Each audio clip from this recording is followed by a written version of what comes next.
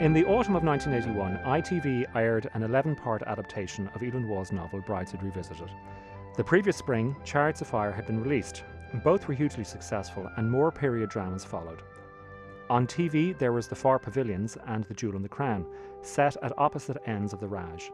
In the cinema in 1982, Gandhi swept the Oscars, and 2 years later, David Lean adapted E.M. Forster's A Passage to India. And there then came a flurry of literary adaptations, such as The Shooting Party, Morris, and A Handful of Dust. These movies belong to what is called heritage cinema, a genre that yearns for a supposedly simpler, finer past, a bygone era of idyllic plenty. Heritage cinema encourages revivals, fashions, interior designs, and tour guides through country estates. In a word, it is nostalgia. It's no accident that the arrival of the heritage film climaxed an identity crisis that had been brewing in Britain since the late 1940s. By 1979, the trade unions had turned her industries into an international joke, and unemployment stood at 1.5 million. By 1981, it had risen to 2.5 million. There was widespread strikes, and it all exploded with race riots in Brixton, Toxteth, Moss Side, and Handsworth. So for all that fragile sense of identity, it's curious that the best heritage film, indeed one of the best films to emerge from Britain in the last 30 years, was produced by a Jesuit-educated Indian Muslim, written by a German Jewess, and directed by an American Protestant. I'm talking of A Room with a View.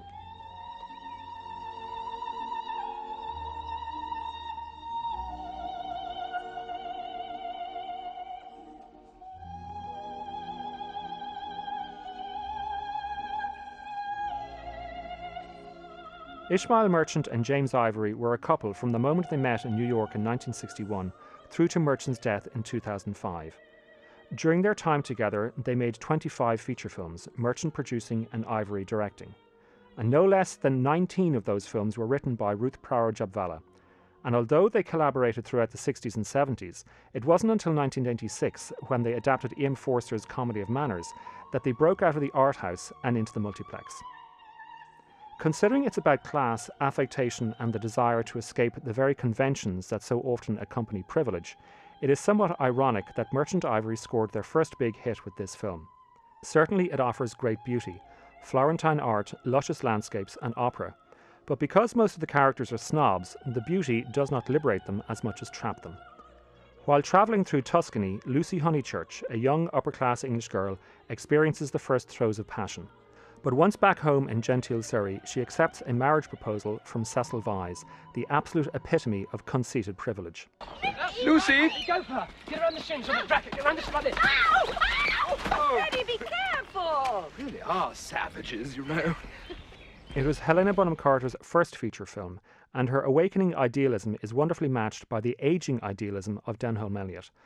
But for me, the film belongs to a set of performances by Daniel Day-Lewis, Maggie Smith, Judi Dench and Simon Callow, each of whom in their own way portray a snobbery and pretension, which ironically mirrors precisely the snobbery and pretension of the audiences who marvel at Merchant Ivory films.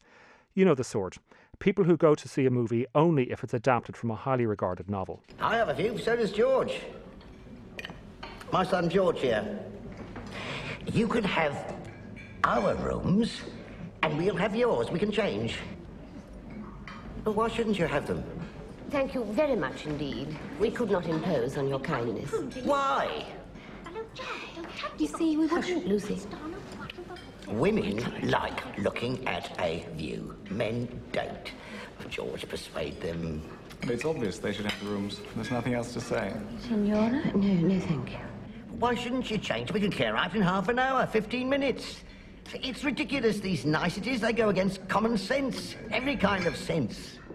I don't care what I see outside. My vision is within. Here is where the birds sing. Here is where the sky is blue. Not so much a romantic comedy as it is a romance with comedic elements. A Room with a View charts Lucy's liberation from convention. This convention is personified by Cecil, a snob so stuck up his own metaphor that, to paraphrase the words of his rival George Emerson, he can only appreciate a woman if she were an object. It is George who knows that love has to be lived. But he's the sort who can't know anyone intimately, least of all a woman. He doesn't know what a woman is. He wants you for a possession, something to look at like a painting or an ivory box. Something to own and to display. He doesn't want you to be real. and to think and to live. He doesn't love you. But I love you. I want you to have your own thoughts and ideas and feelings, even when I hold you in my arms. Most of the characters are caged by their preoccupations with propriety, class and custom, so it is up to our two young lovers to make room for passion. Hardly groundbreaking themes, but the great thing about this film is that it wears its themes like gossamer. Yet it's right there from the very opening scene, when Lucy throws open the shutters of her little room in Florence, only to be disappointed because she cannot see the River Arno. This is not at all what we were led to expect. I thought we were going to see the Arno. So whether the young Lucy is aware of it or not, she is in search of not just a better room or a room with a better view, but a happier life. And that happier life is secured by opening the shutters of your heart and living in Tuscany.